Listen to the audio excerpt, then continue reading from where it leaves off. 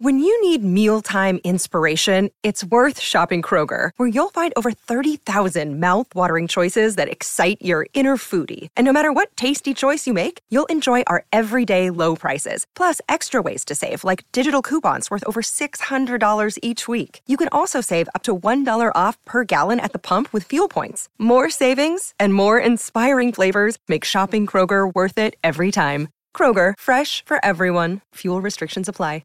Another day is here, and you're ready for it. What to wear? Check. Breakfast, lunch, and dinner? Check. Planning for what's next and how to save for it? That's where Bank of America can help.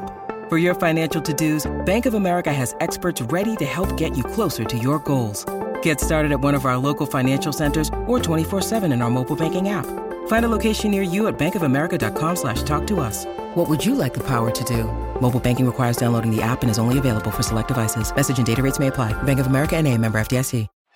This is the Greg Bedard Patriots Podcast with Nick Cattles. It is the Greg Bedard Patriots Podcast with Nick Cattles, brought to you by Athletic Greens, your one-stop shopping for 75 high-quality vitamins to help you start your day right. And also our friends at betonline.ag, fastest, easiest way to bet on sports. Before we get into the Patriots, Greg, of course, we're both very, very aware of New England sports outside of the Patriots organization. And late last night, Woj bomb, Shams bomb, Ime Udoka might be out as Celtics coach. He might resign, according to some. Celtics might actually suspend him for the full season for an inappropriate relationship inside of the Celtics organization. Just your thoughts on that story, Greg. Well, Nick, this is sort of your realm. Why don't you go first, and then I'll follow, because I'm sure you have thoughts. All right. Well, for the non-basketball side, let me just say this. We are seeing the very worst of Twitter. And I blame Adrian Wojnarowski for some of that. Look, Woj is great at what he does. He's one of the best in the business. But his first tweet last night about this story was so vague, it led to reckless speculation. And I thought it was an example of the media in 2022 trying to be first. Trying to be the first one to get something out there, some kind of story. I have to be cryptic about it. And it led a bunch of people on Twitter to just be reckless and irresponsible. And that has continued today. Allison Feaster, who is a member of this Celtics organization, her name was thrown out there as, maybe it was her who Ime was with. Mark Spears came out of ESPN today and said it was not Allison Feaster. This is to clear her name. I would just remind people that Allison Feaster is married with children. And so that kind of reckless speculation on Twitter, it's just nonsense. And people, you're just witnessing the very worst of it. That's the first thing. Yeah. Second thing is, here's one point that a lot of people are missing about the punishment. I see a lot of reaction. There's actually two things about this. A year suspension for an affair that was consensual. Three parts to this. I'll keep adding parts. The first part is we have no idea what the details are. Like, how can we judge the punishment when we don't know what, the details are of the violation of the policy and the organizational guidelines? We have no idea. And I'm not going to recklessly speculate like people on Twitter. There are a lot of possibilities as to what might have happened and why this is a full year-long suspension. We don't know those details. Secondly, I would look at this and say the Celtics have to look at this as an organization and as a company. You have to protect yourself.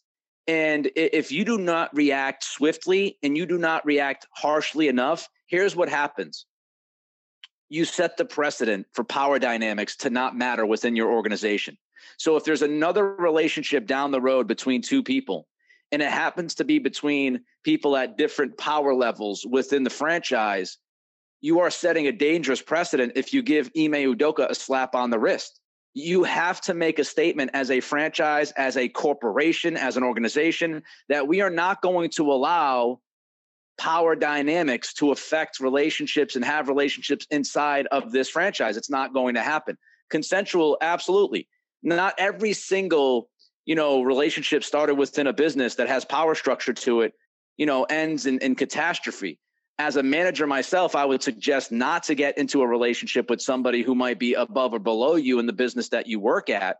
But I've seen it happen. Realistically, I've seen it happen and I've seen it work. So I don't want to say that the idea of power structure eliminates all consent. I don't agree with that notion. That is not true.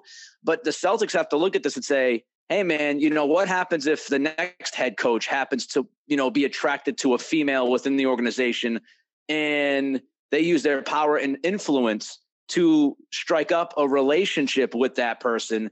We already put the precedent on the books on how we handled Ime Udoka. So they have to think about that. And so I think that's why you see the talk of a year-long suspension. And again, power dynamics do play a role, and it depends on all of the details that we don't have, how this relationship came about, who actually approached who, a lot of other things, again, that I don't want to go down the road of. But this is a lot more convoluted and detailed than, just two human beings and two adults consenting. Yep. A couple thoughts that I have, and again, the operative word is we don't really have any details, and quite frankly, I really hope we don't get details because everybody doesn't need to know everything. Even in this day and age of sports, when it comes to people's private lives, and like you said, there, some people are already being dragged into this who are married, who have kids, and it's just unfortunate. A couple thoughts that I have. Number one, if the Celtics are indeed taking a stand about what's going on within their organization, I applaud them. I think that there are not a lot of organizations in sports that would, when it comes to a head coach who went to the NBA Finals last year in his first year, would say, this is the way our organization is run. No one is above the law in our organization. And for too many years, I've been involved in professional sports for, 25 years.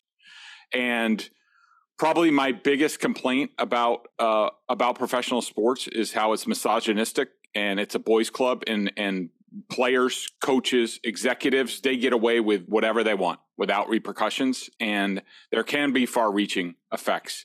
And if the Celtics are indeed taking a stand, I applaud them for it. I think this also has, if the NBA has been one of the best leagues at increasing roles for women in all sorts of levels, coaching, executives, team, baseball's gotten there, football's starting to get there. I think this is a direct result of that you're seeing that women rightfully have power within organizations, that just because they didn't play the sport at a professional level or what have you hasn't held them down. And if that is going to be the case, that it's not just lip service, then you have to enforce rules like this so that there is not an imbalance of power going on. And as I have twins, boy, girl, I have a daughter who's very athletic. I coach a lot of women in softball and basketball and in other sports, and I am all for women getting more opportunities. And I one of the things I always tell them, and I always use examples of people of getting head coaching jobs or general managers or what have you, first female vice president of the United States. I always take a minute and talk to them and reinforce to them, like, there's nothing that you can't do anymore. There is no ceiling for you. And I think enforcing dynamics like this is important. And my final thought is, look, we had Alex Cora suspended for a year. We had Bruce Cassidy fired. Now we have Ime Udoka. Part of me is like, what's next? I mean, Bill's really the last one standing, the last one unscathed. I mean, that's just, I'm not saying there's anything imminent. That's just the thought I had going through my head. And I do just want to mention, and maybe this illustrates the changing in times in sports. But look, not too long ago, Bill Belichick was testified in a divorce proceedings that had to do with something that happened while he was with the Giants. And in fact, it's weird that just the other day I was talking to someone about Bill Belichick and about his ability to go someplace else. And they told me that in their mind, it would be very hard for them to see Bill ever going back to the Giants because of what happened back then and how that impacted the Maras. And so, all these dynamics go on. And in the past, they not condoned, but people look the other way. There's a changing power dynamic, and that's, in my mind, a direct result to women rightfully ascending in professional sports. Last thing, I just want to touch on the basketball side of this. I feel terrible for the guys. You know, when you're on a team that is, in some people's eyes, at least the second best team in the Eastern Conference behind Milwaukee. Some would argue they're the best team in the Eastern Conference. I think they're not as good as Milwaukee when Milwaukee's healthy. But, you know, they had a chance, and they still have a chance. Look, they still have a chance at the finals, right? They still have a chance to win a championship this year. But in the last month, you've lost Gallinari. You've lost Rob Williams for the first, at least for the next 4 to 6 weeks. And with his history, who knows what's going to happen with that. And now your head coach is gone, at least for a year, if not forever, if he resigns. That's less than ideal when you're about to start training camp and when you're about to start the preseason. So it'd be a heck of a story if these guys could overcome. Yeah, by the way, I just wanted to mention, you know, that interview I think Wick gave with the Boston Globe not too long ago where he completely downplayed expectations for this team. It now looks a lot different in context. He knew something was coming, that they were, you know, this has been in the works for a while. Because I just didn't understand. I'm like, bro, you were just in the NBA Finals against the Golden State Warriors and you almost won. And like now you're just some team in the East. Like, come on. So I don't know. It just looks different in hindsight. Yeah, he's calling him overrated publicly, which was a little weird, and now it does make a little bit more sense. But I just feel bad for the guys. I feel bad for Tatum. I feel bad for Jaylen Brown. Of course, you had the Jaylen Brown, Kevin Durant stuff that was thrown out there. There's just been, you know, too much drama, and a lot of it out of the hands, pretty much all of it out of the hands of the guys that are actually going to be on the floor playing. So I do feel terrible for the guys that are actually going to play basketball this season. All right, let's jump to the Patriots. The Ravens are coming to Foxborough. First and foremost, Greg, I think the Patriots should expect a very motivated, a very upset, and dare I say pissed Baltimore Ravens after crumbling in the second half against Tua and the Dolphins last week. Yeah, without question. I think that if you're the Patriots and, you know, this is a little early for them to be firing on all cylinders. You were hoping to get a 2-0 sort of fat, overweight Ravens team feeling good about themselves coming in here to Foxborough, and you might be able to, you know, get the jump on them and take them by surprise. But after what happened in the fourth quarter last week in Miami, when I think they gave up 28 points to lose in the fourth quarter, you know, that's gone. The Ravens will be very grumpy this week. That's the worst kind of Ravens team that you want to see. So that's a tough draw for the Patriots. But just, you know, in general about the Ravens, I mean, they're good. You know, we'll get into the particulars on offense and defense, but just in general, you know, watching some of their film, or watching their two games, they beat the Jets and they lost to the Dolphins. One thing that stood out is, you know, they've really just put together two good halves in both games. They were kind of slow coming out of the gates against the Jets, especially offensively. And then they ended up winning comfortably. It been mostly, you know, end of the second quarter through the end of the game. Basically, it was like end of the second quarter and third quarter. And then against the Dolphins, they were awesome in the first half and not so great in the second half. And so, you know, that's sort of, it goes with the MO that we've seen with the Ravens over the years. They've never quite put it all together for 60 minutes very often. You can count on them going into a lull if they're up big or getting off to a slow start. So the Patriots need to take advantage of that, because this is not, there are some flaws on this team, and it would be really nice. I think we saw last week against the Steelers that the Patriots playing with a lead is the formula this year with this team, the way it's constructed at this point. And that becomes more important against a team like the Ravens. Before we get to the on-the-field stuff with Lamar Jackson, we're going to break that down. Belichick said something very interesting this week. He was talking about Lamar, and then he kind of just threw his contract status out there in passing. Why do you think Bill Belichick did that, Greg? It's chess and checkers. I'm telling you.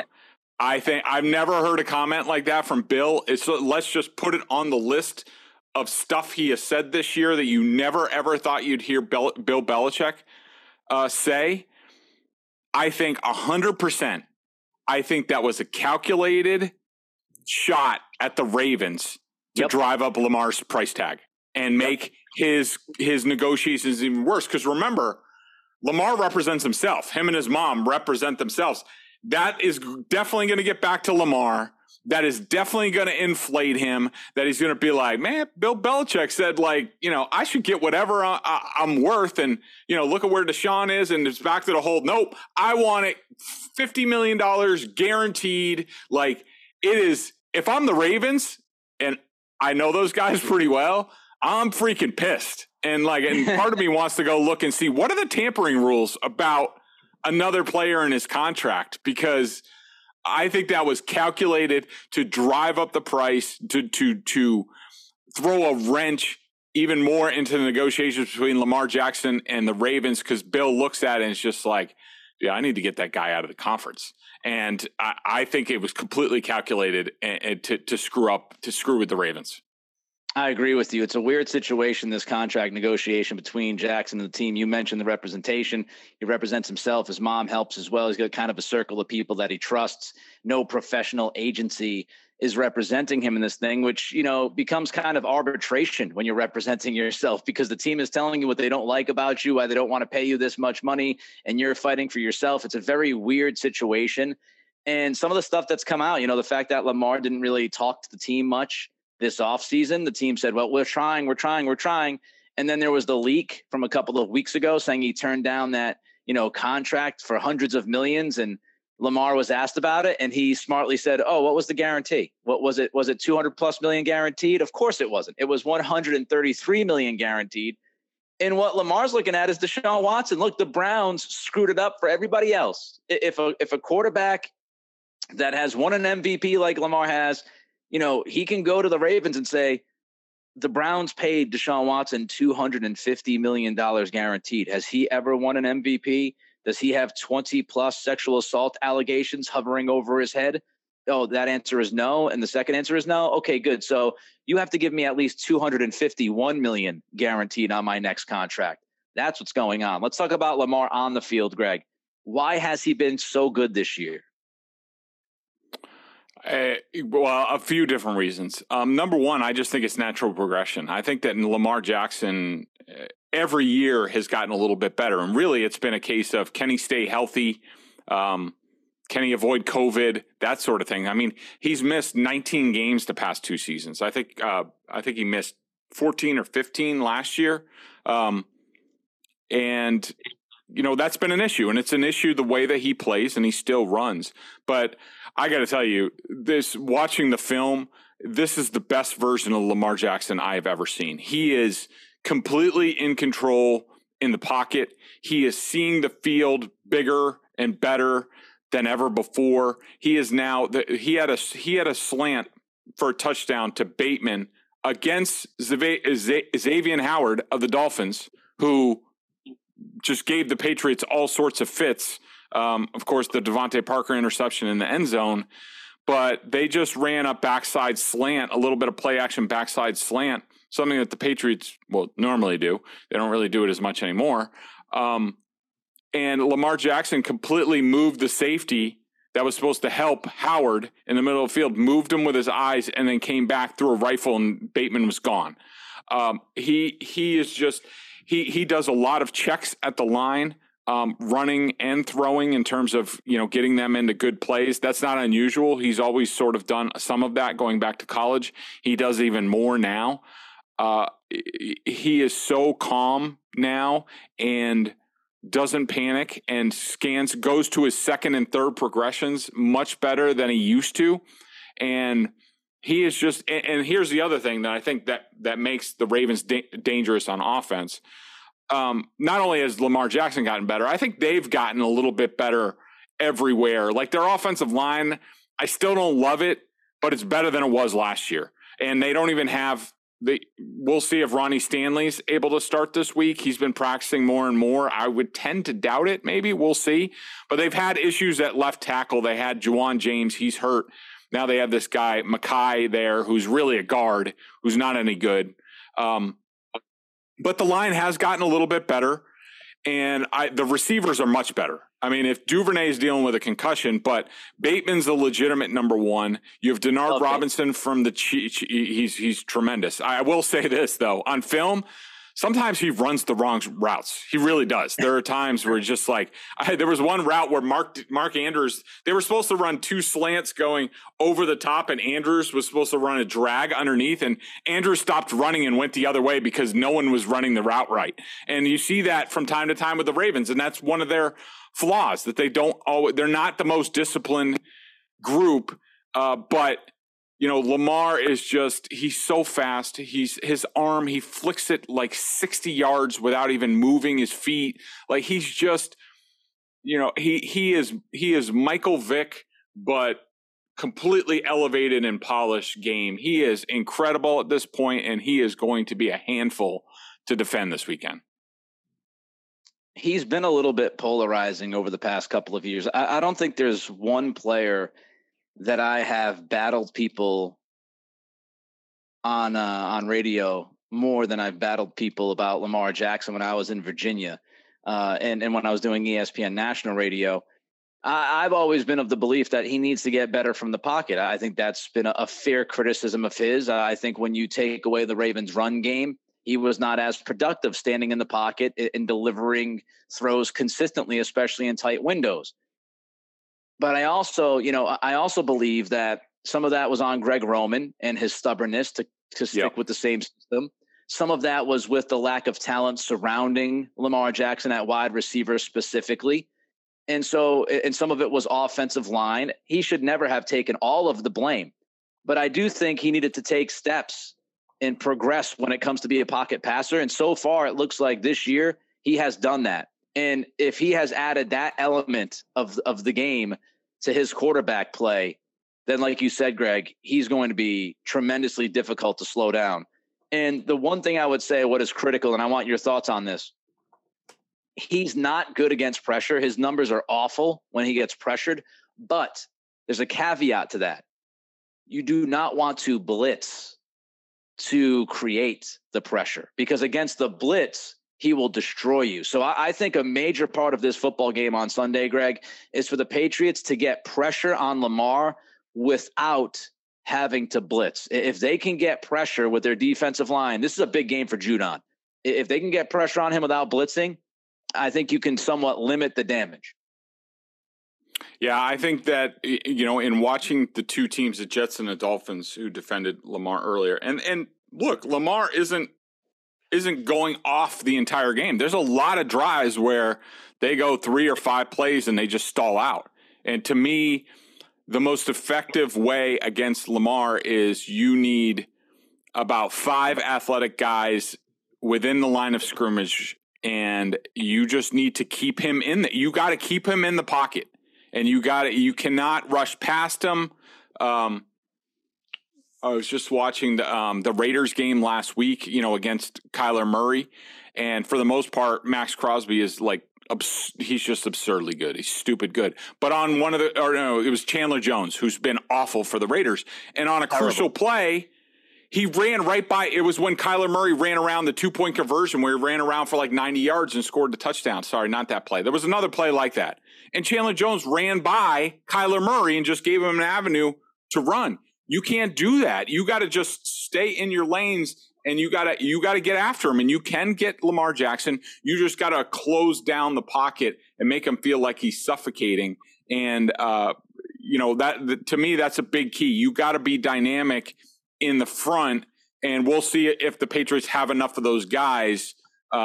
You know, taking out, because they like a lot of big bodies guys. Devon Godchow, Carl Davis, Daniel Ekulale is off suspension. You know, Barmore, you know, we'll see if this is a Barmore game. You know, I do think he has that athletic ability that I would like him out there a lot, but that you got to close that pocket against him. When we look at the, you know, defensively attacking Lamar in this Ravens offense, how big is the Duggar injury if he's going to miss this game, Greg? Huge. I mean, it's immense. When you look at the Patriots defense and you're like, all right, who's the one guy on this defense that if he's the spy on Lamar Jackson. And a lot of teams, what they do is they'll start off in two shell, and the Patriots do this all the time. Then they'll rotate to one single high safety, and they'll drop down the other safety, normally in a robber/lurker type of thing, where it's like, all right, he's gonna sink and double somebody specific, like say Mark Andrews in the middle of the field. But what a lot of teams do against the Ravens is they will drop that safety down, and basically he'll come down and rotate down to be a linebacker, to be a spy against Lamar Jackson. And to me, in my mind, Kyle Duggar, with his speed, his explosive ability, his athletic ability overall, he's the one guy where, like, say, in practice, I would have Kyle Duggar playing Lamar Jackson in practice, because he's as close to that type of athlete that the Patriots have. He was on the practice field yesterday. So was Jakobi Meyers. Both did not participate. They just went out for like stretching, maybe to test what they have. Both are on the field today. This is Thursday. We'll have to wait for the practice report, but that's good, because I don't know if they can win this game and shut down Lamar Jackson without a somewhat healthy Kyle Duggar. You just go back to the Miami game, and you look at, yes, he made a big mistake on the Jalen Waddle touchdown, but you go back to Duggar's ability in the open field to tackle Tyreek Hill going downhill. And he has that capability. And so he's the guy on that defense that can track down great athletes and make open field tackles. So I agree with you. If Duggar's not out there, that's going to make the Patriots defensive job that much more difficult. So when you look at, before we get to some of the Ravens issues that they might have that you see, the Patriots looking at this Ravens defense, Greg, and Mac Jones looking at this Ravens defense, what do you think they have to do against Baltimore to be consistently successful on Sunday in Foxborough? I think they got to throw the ball. And look, it's dangerous because, they do have some good players on that defense. Marcus Peters, when he's engaged, is good. He was not good against the Dolphins. He was part of the reason why they gave up all those points. Marlon Humphrey is back this year, one of the best in the league, got paid in the offseason. And then Damarian Williams is a rookie. He's playing slot cornerback. And their safeties are they're pretty good. Chuck Clark is pretty good. And of course, Marcus Williams is tremendous at free safety. And so on paper, you say, I don't want to throw against those guys. But I just think the Ravens are too good on the interior with, Madubuike and Calais Campbell is still in there, and Pierce and, Michael Pierce. They're tough to run against. I do not love the Ravens linebackers at all. Bynes and Queen are not off to a good start this year. But, if they think they're going to slog it out against this team, I don't think that's the case. And look, even if you have to look at the Ravens and Lamar Jackson sort of the way you looked at Patrick Mahomes a few years ago with the Chiefs. You might be able to hold them down for a quarter and a half, something like that. But at some point, Lamar Jackson and the Ravens are going to figure things out. They're going to get hot, and they're going to go on a run. And they're going to score at least, even if the Patriots play their best defense, they're going to score into the mid-20s. They're going to score at least 24 points. So the Patriots have to figure out how they're going to score 24 points after averaging 12 in the first two games. And to me, that ain't going to come grinding it out, running the ball, dinking and dunking. They're going to have to open things up in the passing game and try to get the Ravens to play undisciplined, which they will. And, this is where sort of coordination and play calling come into play, where, you trick these guys into thinking that they're going to see something, and then they get something else, and then you pop a big play. But the plays that Mac Jones left on the field against the Steelers, that can't happen this week. They got to capitalize on everything this week to make sure that they keep pace with the Ravens. So the Ravens' issues, you don't like the linebackers, discipline, lack of discipline. They might not, they might get lost in the shuffle certain times and be misled by certain looks and all of that stuff.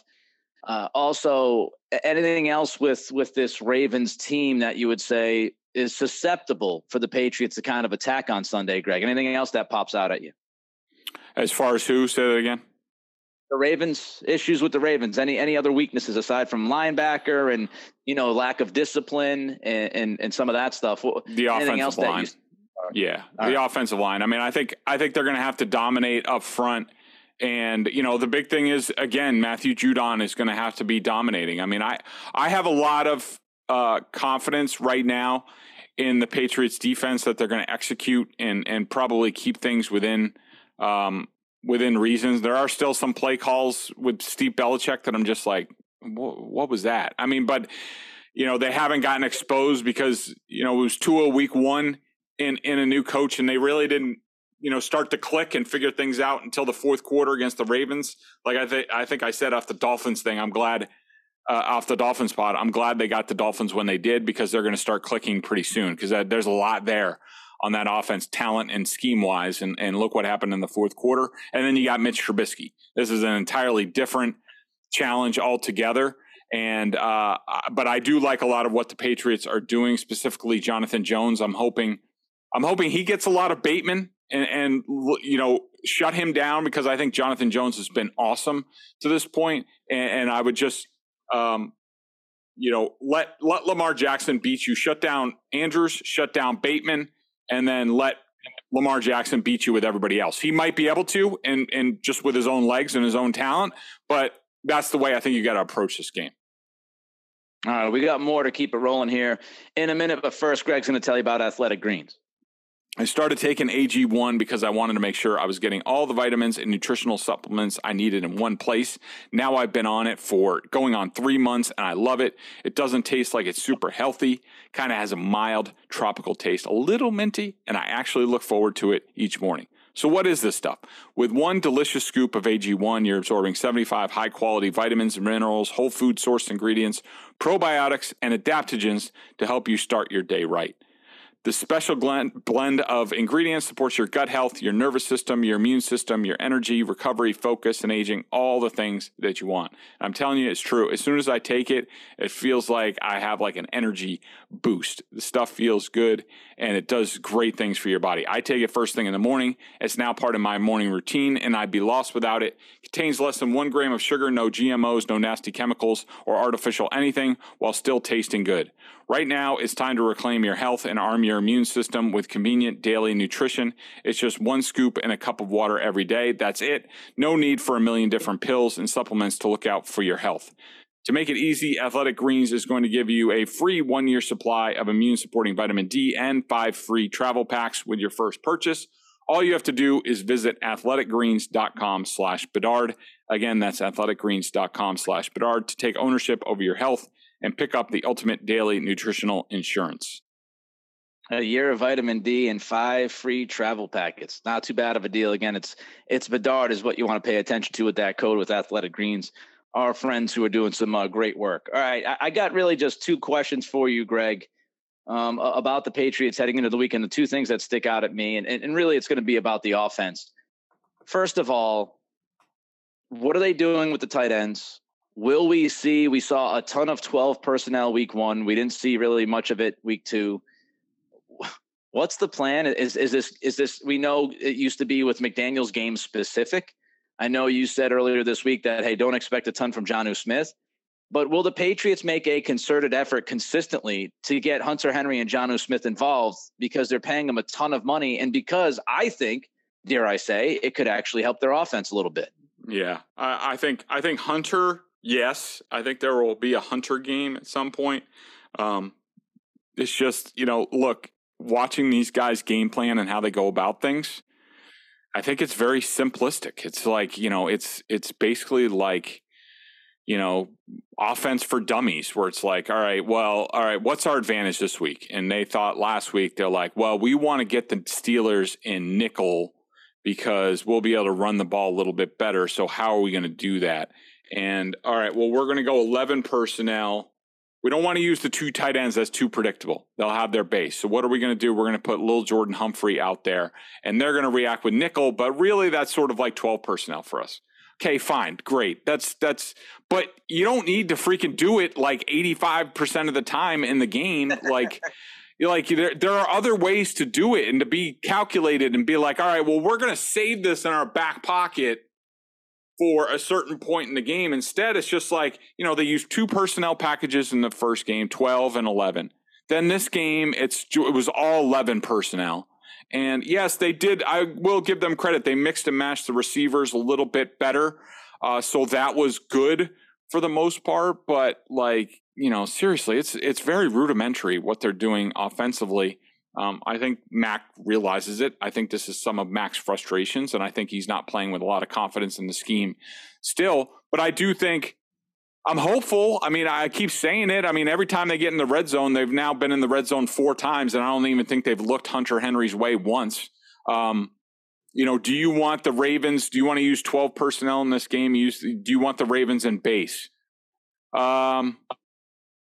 No, I think I want them in nickel. I think I want the rookie on the field. So, we'll see how the Patriots deal with that. It could be they could go with a fast group this game. I think they think they're being really smart and sneaky to being like, oh, well, look, now we're going to use a speed group with 11 personnel. Last game, it was sort of like big nickel, but for offense. We used a big 11 personnel. And this week, we're going to use a small 11 personnel. It's just, they look like an offense that's being coordinated by a bunch of defensive guys, and that they think this is the way to go. And maybe it is, but there's no question they have to get the tight ends going. They have to get Hunter Henry going. They need a threat in the middle of the field, help open up the edges, because they need to make big plays, and you got to set that up. Throw it down the middle of the field, get it to Hunter Henry, especially in the red zone, and let's go. Does Kendrick Bourne start to play more and Devontae Parker start to play less this weekend? I would love to say yes, but I don't have a lot of confidence in that. I think that Devontae Parker is Matty P's guy, that he found him, as we heard from Mac Rowe, and I think he is going to keep – I bet you instead of saying, oh, let's do more of this, I think they're thinking, all right, well, let's dial a few more things up for Devontae Parker, because he is a mismatch and he can do X, Y, and Z. I don't have a lot of confidence in that at this point. Hopefully you're wrong. I mean, as far as – look, if you're going to play Parker, hopefully he actually shows up and makes plays. And maybe, it's only been 2 games. Maybe he can turn this thing around. He has shown in the past that he's a good, legit NFL wide receiver. He had a good, camp, at least early on in the camp. And, if they stick with Parker, hopefully he can make some plays. If not, then we're going to get to the point where it's just, irresponsible by the coaching staff to not replace him by Kendrick Bourne. Some good matchups this week, Greg. Before we get to our pick for this game coming up on Sunday between the Patriots and the Ravens, some really good matchups, especially, when you look at the in-division matchup, right? We've got the Bills and the Dolphins. How do you feel about that one? What are you looking for? Yeah, I think this is a true test of where the Dolphins are. I mean, again, I think it's a little early for them. I mean, this is just the 3rd game of Mike McDaniel as a head coach in the league, and they put in a new offense and all that. And look, I think the Dolphins are a really good story. I think they're one of these sort of flash in the pan early in the story, sort of like, Brian Daboll's 2-0 with the Giants. Does anybody think the Giants are good? No, they're horrible, and they're not going to be good this year. They just got off to a good start. Just like, conversely, the Raiders are 0-2, but if they made one more play in each game, they're 2-0. So that's just the way, football is. I think the Dolphins have been a little bit fortunate. The Patriots weren't ready in the opener. The Ravens fell asleep. I don't think that'll happen again. And I just don't. One quarter of really good offensive football from Tua and the Dolphins is fool's gold to me. I need to see it over the course of a whole game.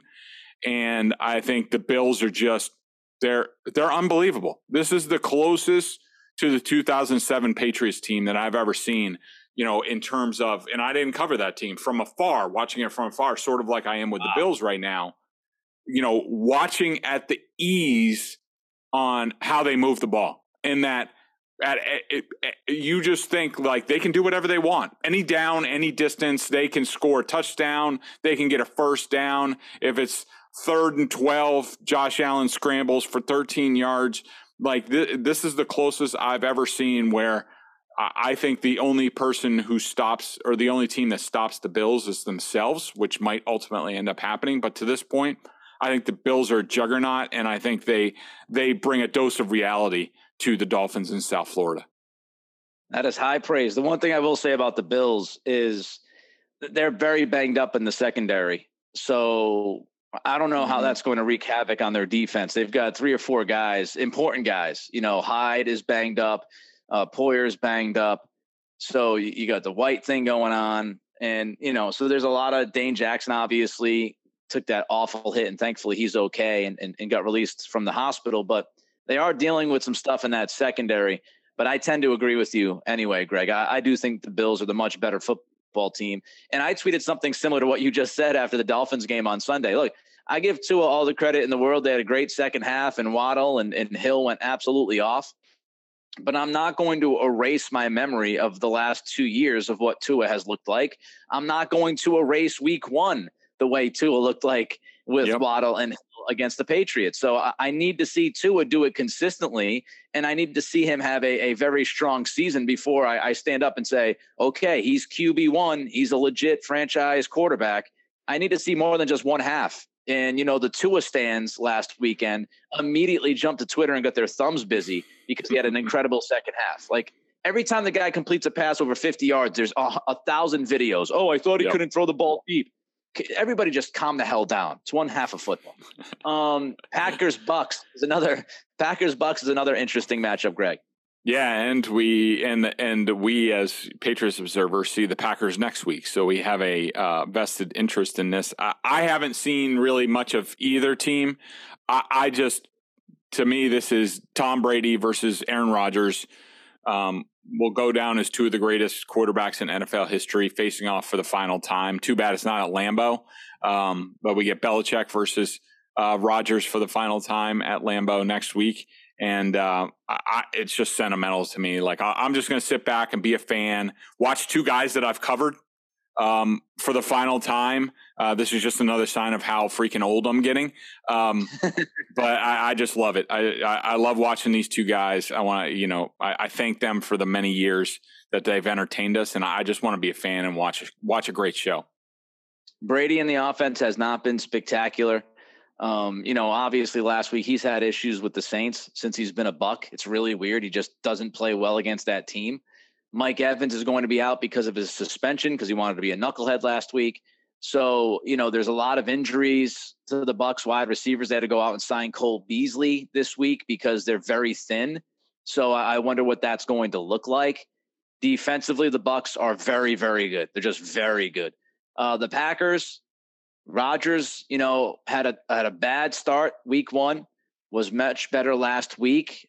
He got Lazard back. Lazard's a little dinged up again.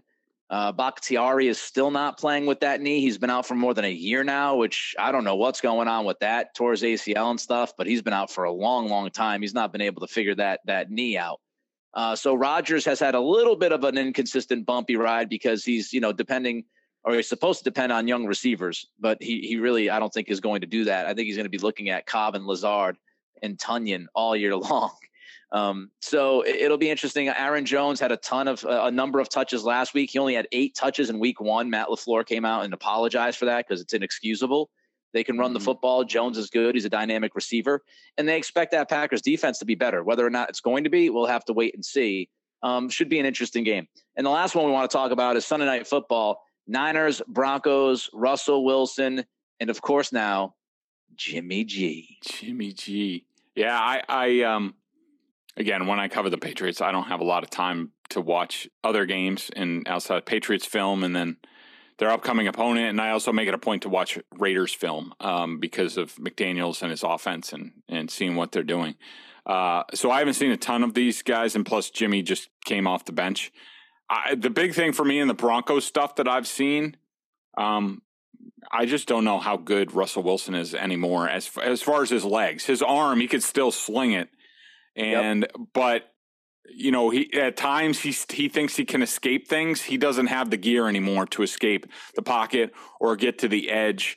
And, can he still be Russell Wilson? Can he still be good enough as, Russell Wilson from the pocket? Is that the same as Russell Wilson, previous like MVP candidate? I just don't think it is. I don't think I think he needs all parts of his game firing. And I think at his age, with all the hits that he's taken behind that Seahawks line over the years, I don't think he's the same guy. And I am very interested to see how the 49ers cook with a full week of Jimmy G and a Jimmy G game plan this week. Because I think he's the better quarterback for this team if he stays healthy.